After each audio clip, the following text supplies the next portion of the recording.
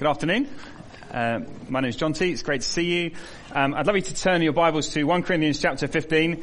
It's on page 1156 of the Bibles. There's loads of Bibles around. Let me add my welcome to Sam's. If you're here for the first time, it's great to see you. Thank you for coming and joining us. Our practice as a church is to take a book of the Bible, work our way through it. You join us in the middle of 1 Corinthians 15. It's a great place to have joined us. So I'm going to read verses 35 to 50. And then we're going to seek to understand what God's word says together. Let's pray. Let's read. Verse 35. Someone will ask, how are the dead raised? With what kind of body will they come? How foolish. What you sow does not come to life unless it dies. And when you sow, you do not plant the body that will be, but just a seed, perhaps of wheat or of something else. But God gives it a body as he has determined. And to each kind of seed, he gives its own body. Not all flesh is the same. People have one kind of flesh, animals have another, birds another, and fish another.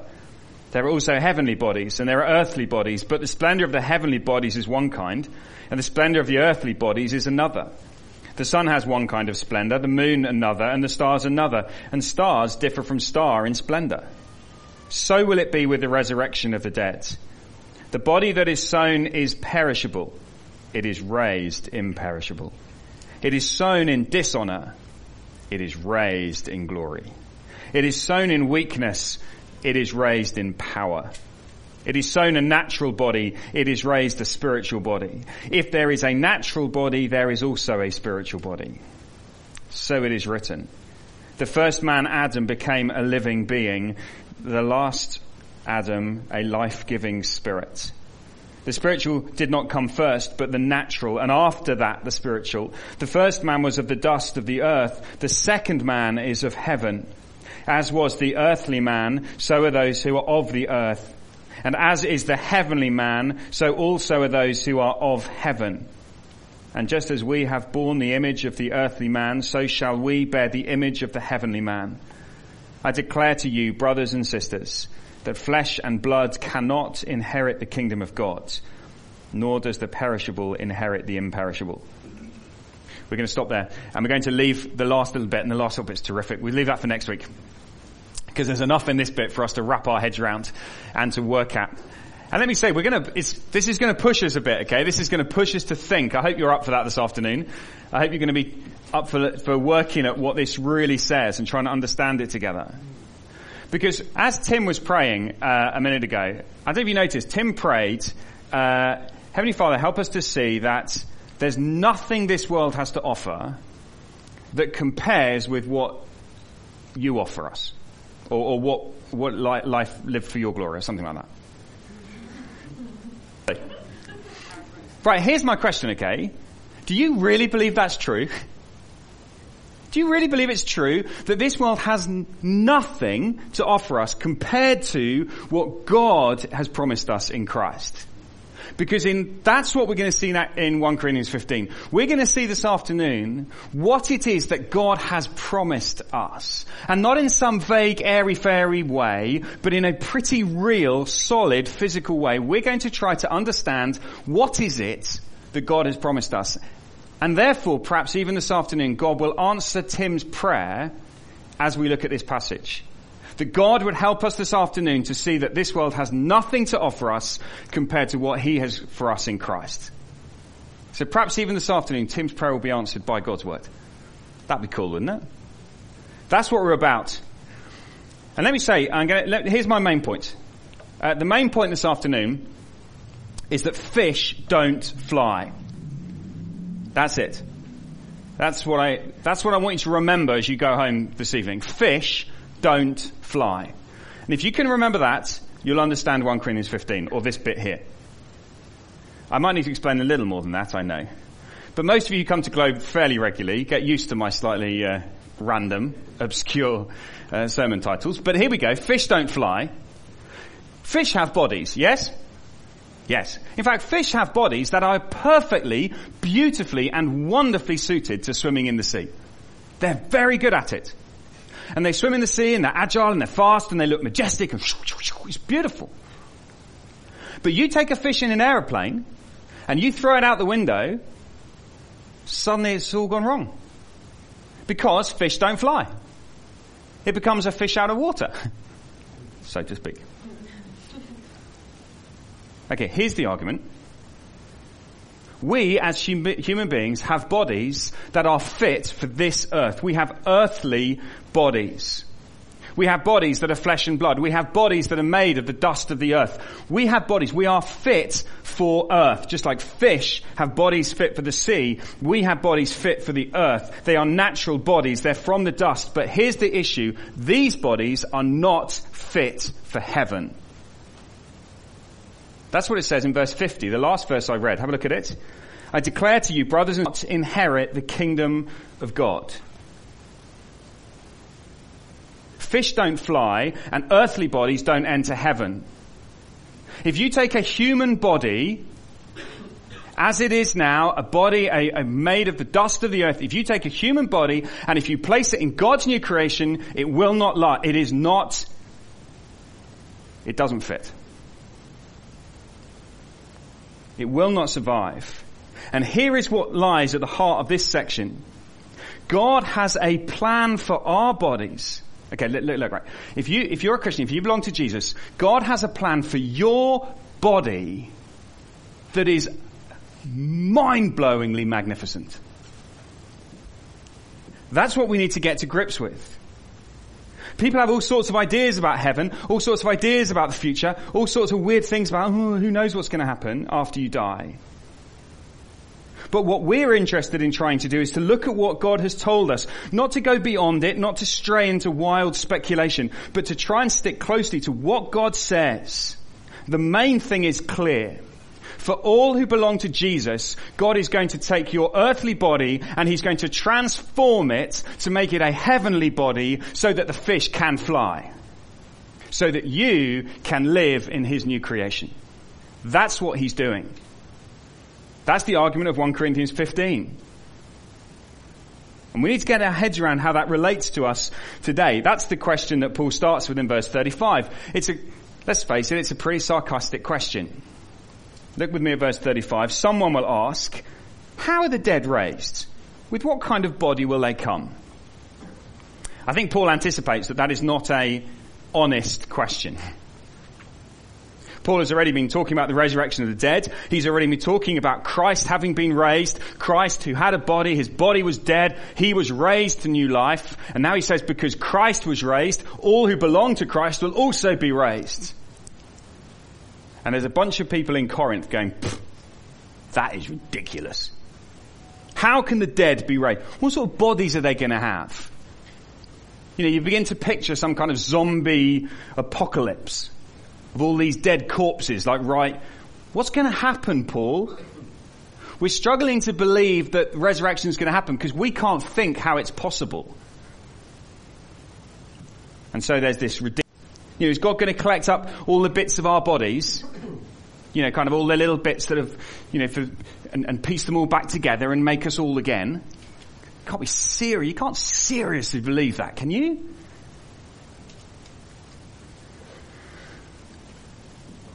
But that's the argument that lies behind this section. How is God going to do it? Because Christ has been raised, we too will be raised. But the focus is now on the body. And the answer is simple, Paul says.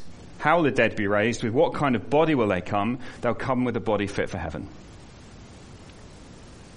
You absolutely will have a body. Oh, look, please hear this, okay? The future for the Christian does involve a body. Paul could have answered this question very happily and said, it doesn't matter about bodies, forget bodies, we'll just all go and be spirits, we'll all just go and float around, we'll just all become souls, and the souls will float off into space and we'll have a happy time in heaven and we'll leave all our bodies behind. That is twirl theology. Right, if you were here a few weeks ago, right, I had a twirl bar, I was going to buy another one, it was an excuse to buy another twirl bar, but I didn't, because I'm very restrained. Okay, the point with the twirl bar theology is you've got a twirl bar in a wrapper, If I give you the chocolate, you say, yes, that's a 12 bar. I give you the wrapper, you say, no, that's not a 12 bar. That's just the wrapper. That's how people in Corinth thought about what it means to be human. They said, no, the soul is your real you and the body's just a wrapper. So it's the inner bit that really matters. And Paul is writing to them saying, no. Your body is what matters. You are a physical human being. Forget the 12. 12 theology is wrong. We are body and soul. And look, you know that, okay?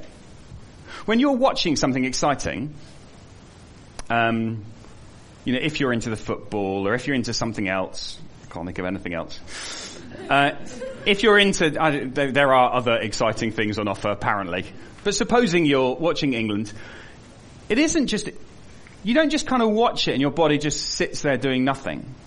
There is a physical interaction with what's going on, right? Your heart beats faster. There's a physical, now I'm talking about any situation where you're involved. Okay, so a friend comes around the corner. You smile, right? Your body does something cool. You feel sad and you cry. Or you feel happy and you laugh, right? There's a connection between the physical and the soul. You can't split those two things up. I can't help it when if England score that you leap off the seat. You can't help it. You can't stop it. Because there's a connection between the soul and the body. And so Paul says to be human means to have a body, which means that the body really matters, which means that God is very serious about bodies. He thinks bodies really matter. He's committed to it. Actually, you see that a lot in the book of 1 Corinthians. Back in 1 Corinthians 6, it says this. You are not your own. You are bought at a price. Therefore, honor God with your body.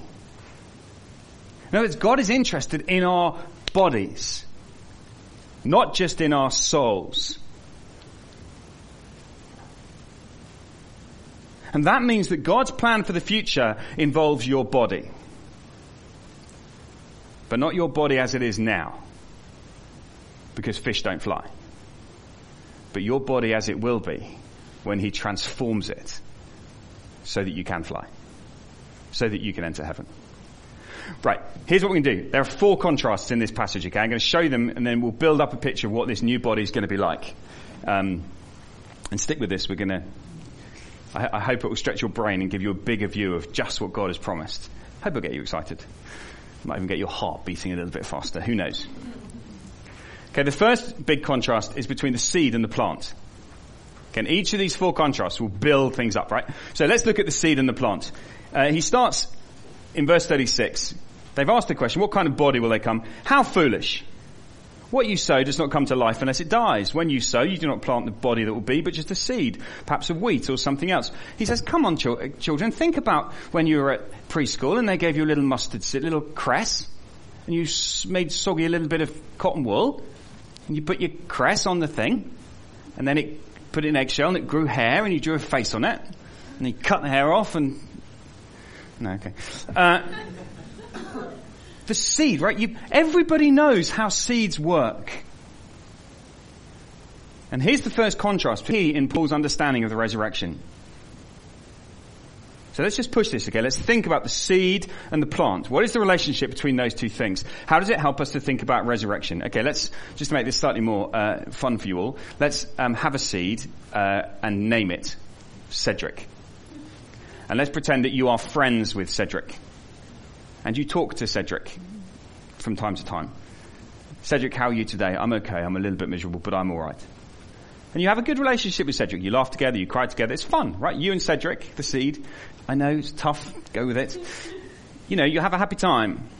Until one day Cedric disappears. You think, it's a shame. I was enjoying getting to know Cedric. I haven't seen Cedric for a couple of weeks. But never mind. Friends come and go, don't they?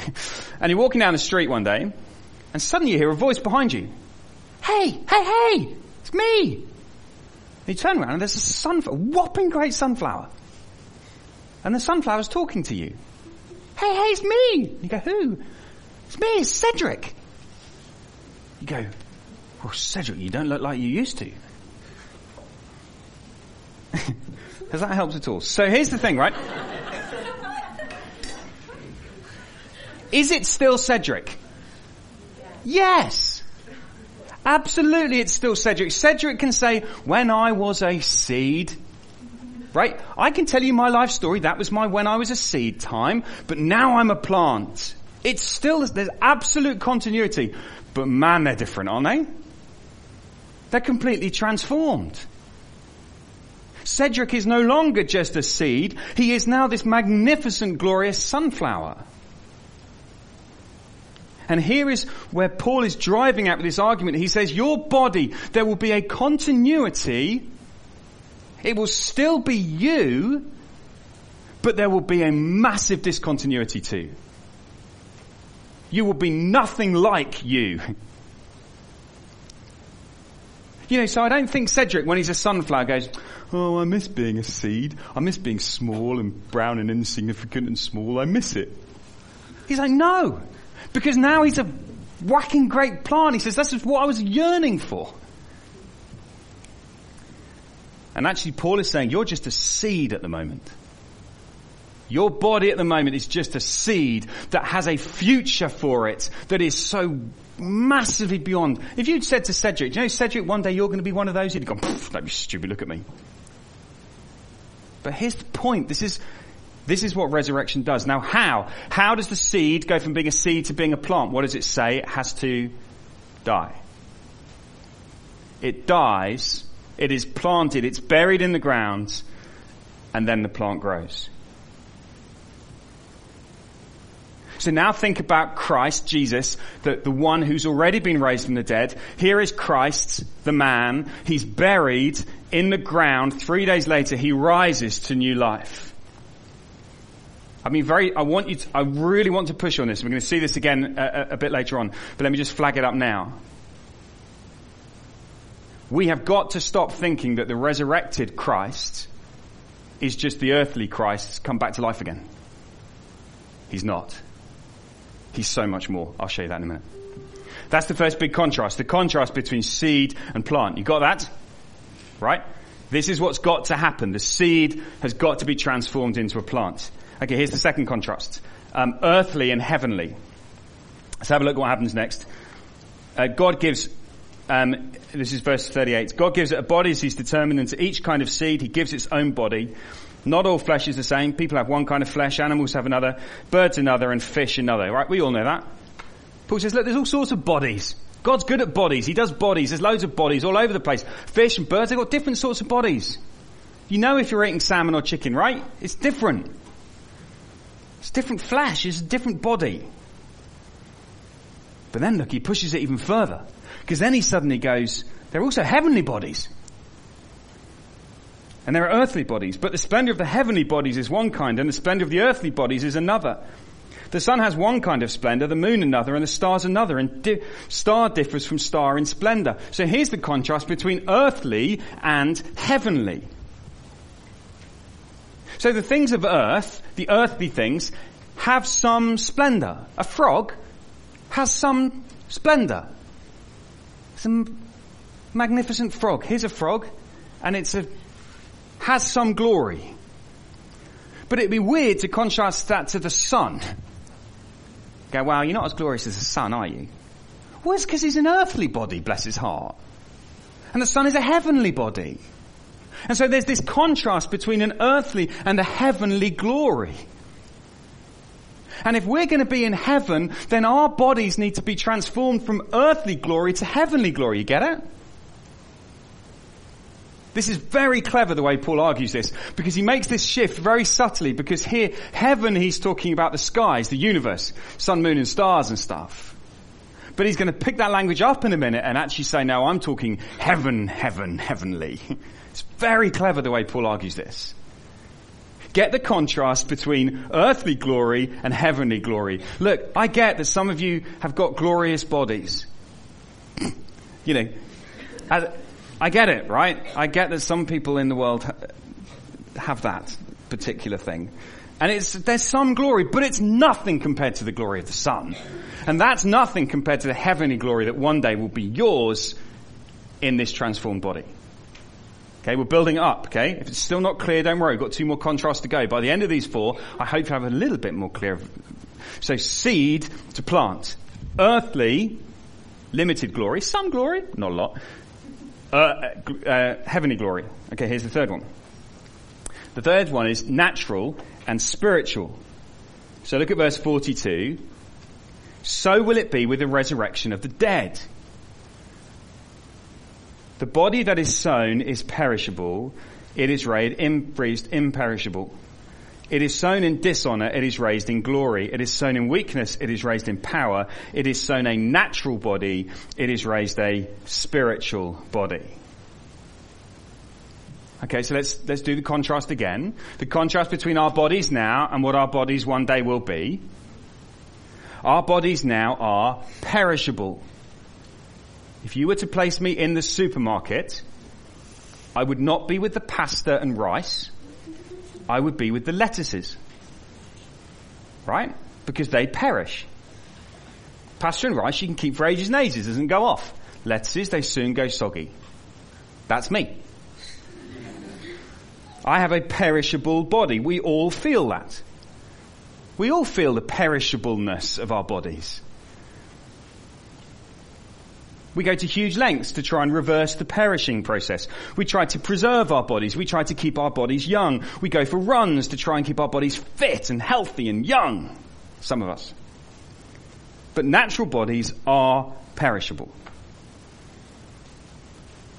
They're also dishonorable. That's the description, isn't it? The body that's sown is perishable. It's sown in dishonor.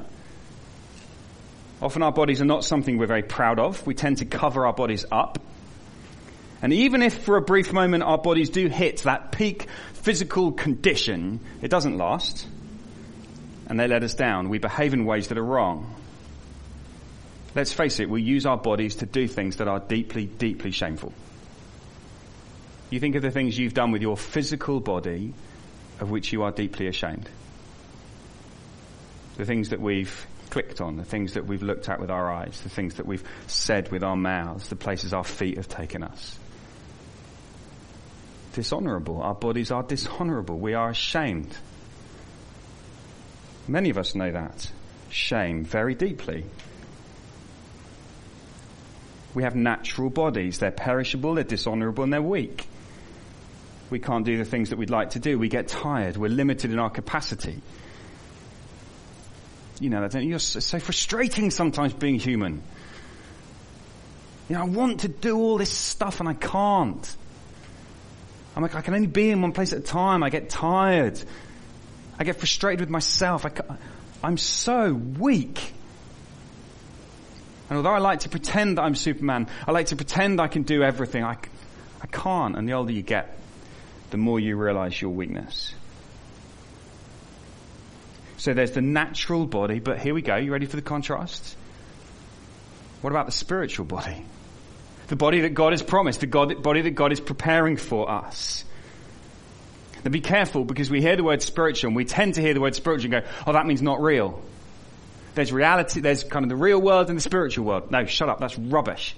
Right? In the Bible, spiritual does not mean not real, or it doesn't even mean not physical. It means of the Spirit. It means what God by His Spirit is doing. So the natural body is the perishable, weak, dishonorable body, but God by His Spirit is going to make something brand new, a spiritual body, a spirit body.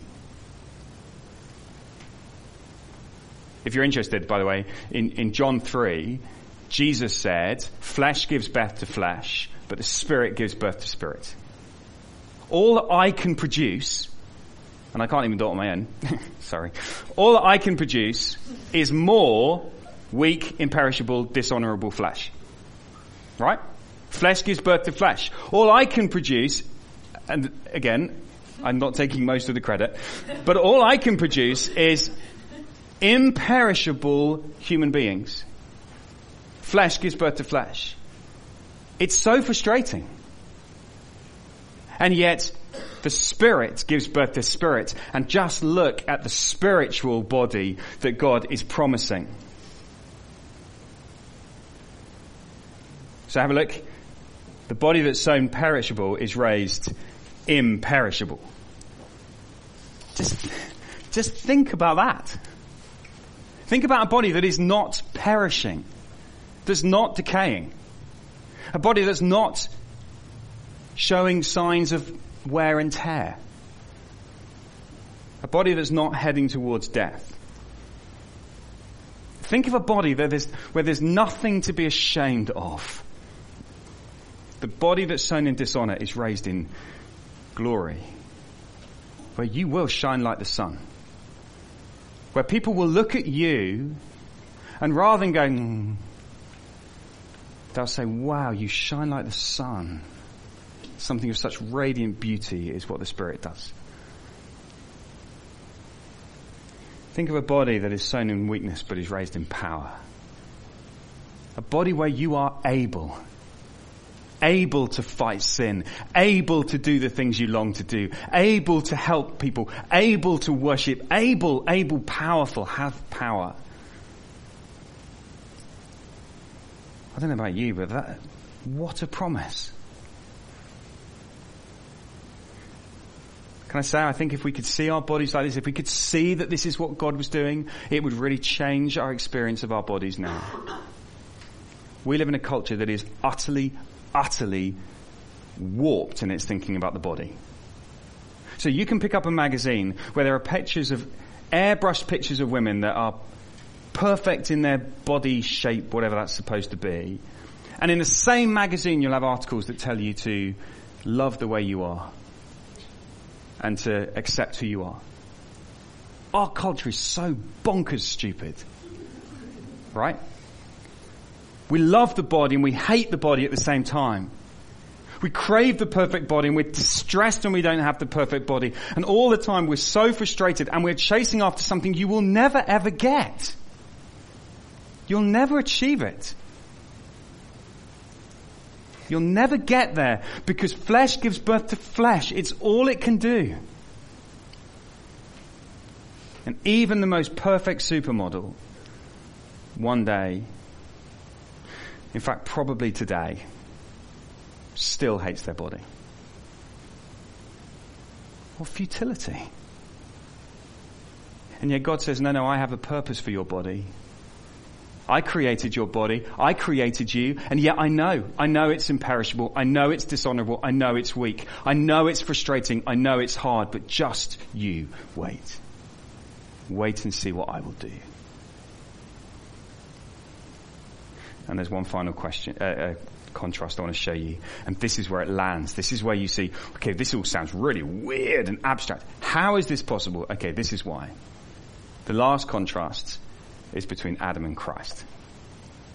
The seed and the plant, the earthly and the heavenly, the natural and the spiritual. How does this all work? Well, because of the great contrast between Adam and Christ. Have a look at this. Verse 45. So it is written, the first man, Adam, became a living being. The last Adam, a life-giving spirit. That is a contrast between Adam, the first man that God made, and the second Adam, that is Christ Jesus. Now, let's push a little bit. And I'm going to say that what I'm going to say in the next few minutes might be a little bit tentative. All right? So this is for you to think about and for us to question and to work at. But it's very interesting in verse 45, so it is written, the first man, Adam, became a living being. That's a quote. A quote from Genesis, the first book of the Bible. It's a quote from Genesis chapter 2. That is before Adam sinned. Okay? Before Adam sinned, this is how he's described. He is a man of the dust. He's formed from the dust of the ground. And God breathes life into Adam. And he's a man.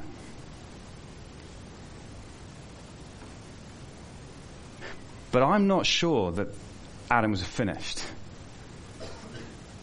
I'm not sure that Adam was the finished product. I'm not sure that what God has in store for us is that we will become like Adam was. I think God had much more in store for Adam. Because there was a tree in the garden that Adam was allowed to eat from. There was a tree in the garden called the tree of life. And Adam was free to go and eat from that tree and to live forever. Adam was free in the garden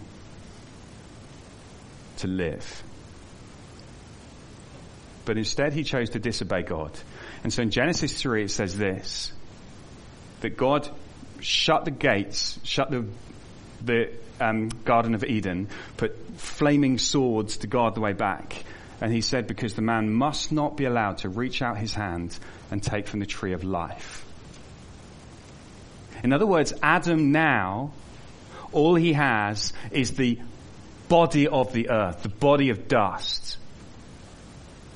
And he's not allowed to reach and eat from the tree of life and experience life. And so what is needed is a new Adam, a second Adam, a better Adam. And so what you discover is that Christ, Jesus himself, becomes a man. He takes a body, a natural body. He takes a perishable, dishonorable, weak body. He takes the dust of earth to himself. He's the eternal Son of God, right? And he takes this human, natural body. He takes the seed. He becomes just a little seed. He does what nobody else could do. He kind of goes backwards. He becomes this little seed of weakness and powerlessness.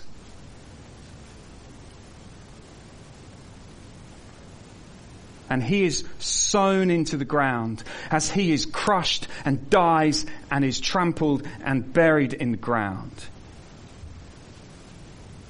Buried for Adam's failure, buried for my failure, buried for your failure. Christ came as the little seed. He was placed in the ground. Did you not see that he rose? And as Christ rose from the grave, he became what human beings were destined always to become. Not simply a man of the earth, but a man of heaven. That's how he's described. Look how it says, the first man was of the dust of the earth. The second man is of heaven. He is the heavenly man. If you want to find a man who is heavenly, you need to look no farther than Jesus. He's the one who bears the very life of heaven in himself. He is made of heaven's stuff, not just earth stuff now.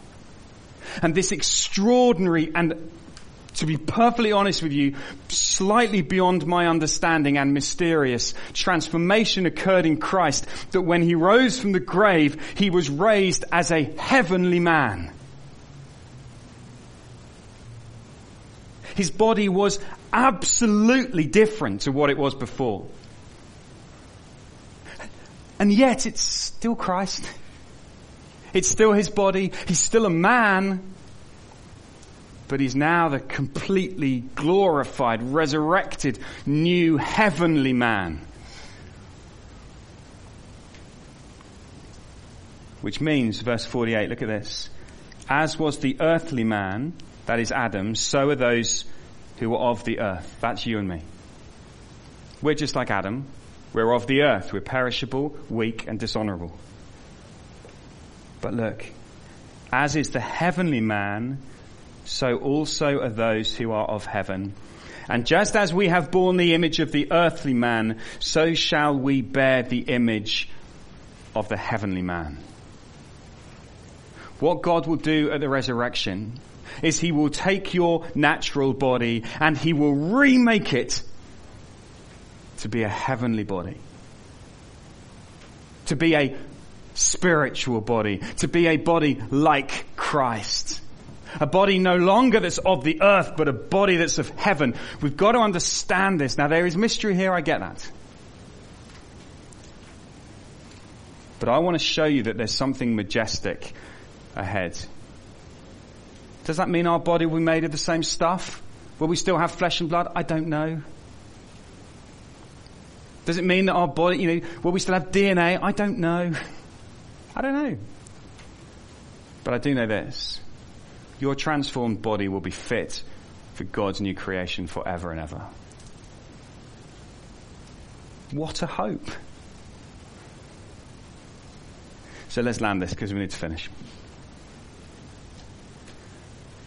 I want to show you that because of Adam's sin, because of our sin, our bodies are perishable. And we have no access to the tree of life. Because Christ came, because he bore our sin, because he rose again, we now have access to life again. That's the Christian hope. And you may say to me, this sounds a little bit far-fetched. Well, let me tell you, God can do anything. He's good at bodies. And one day the fish will fly. Not the fish will fly. One day the people of earth will live in the kingdom of heaven. And it will be magnificent. And I struggle to explain it to you, and I don't know anything more I can say. I don't know how more I can say to you. It's beautiful. But I want to say to those of you who feel frustrated, disappointed, those of you who are fighting sin and you feel like you're struggling, those of you who feel like giving up, those of you who think actually a promotion at work is probably the best thing I can hope for, those of you who are on the edge of giving up, I want to say, hold on, hold on. He's coming and he will transform your body.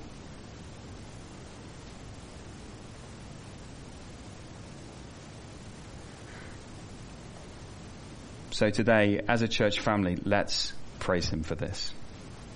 Let's thank him for this. It will keep us from having too high a view of our bodies now, pouring all of our energies into our bodies now. What a ridiculous thing that would be. It will also stop us from hating our bodies now, saying this is what God is going to transform. Can't wait for you to do it, Lord. Can't wait. Let's hold on. Jesus is coming. Let's pray.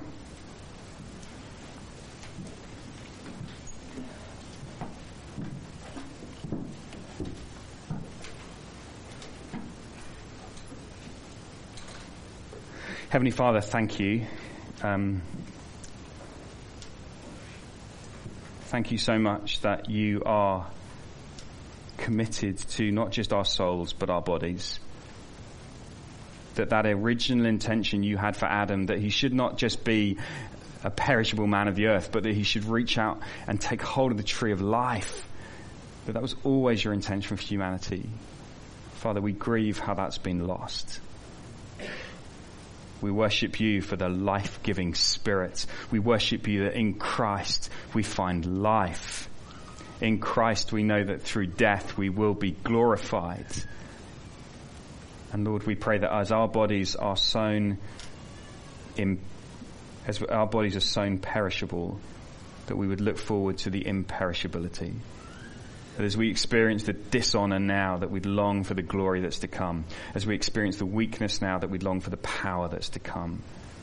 Father, thank you for what you promised us in Christ. We praise you in his name. Amen. Amen.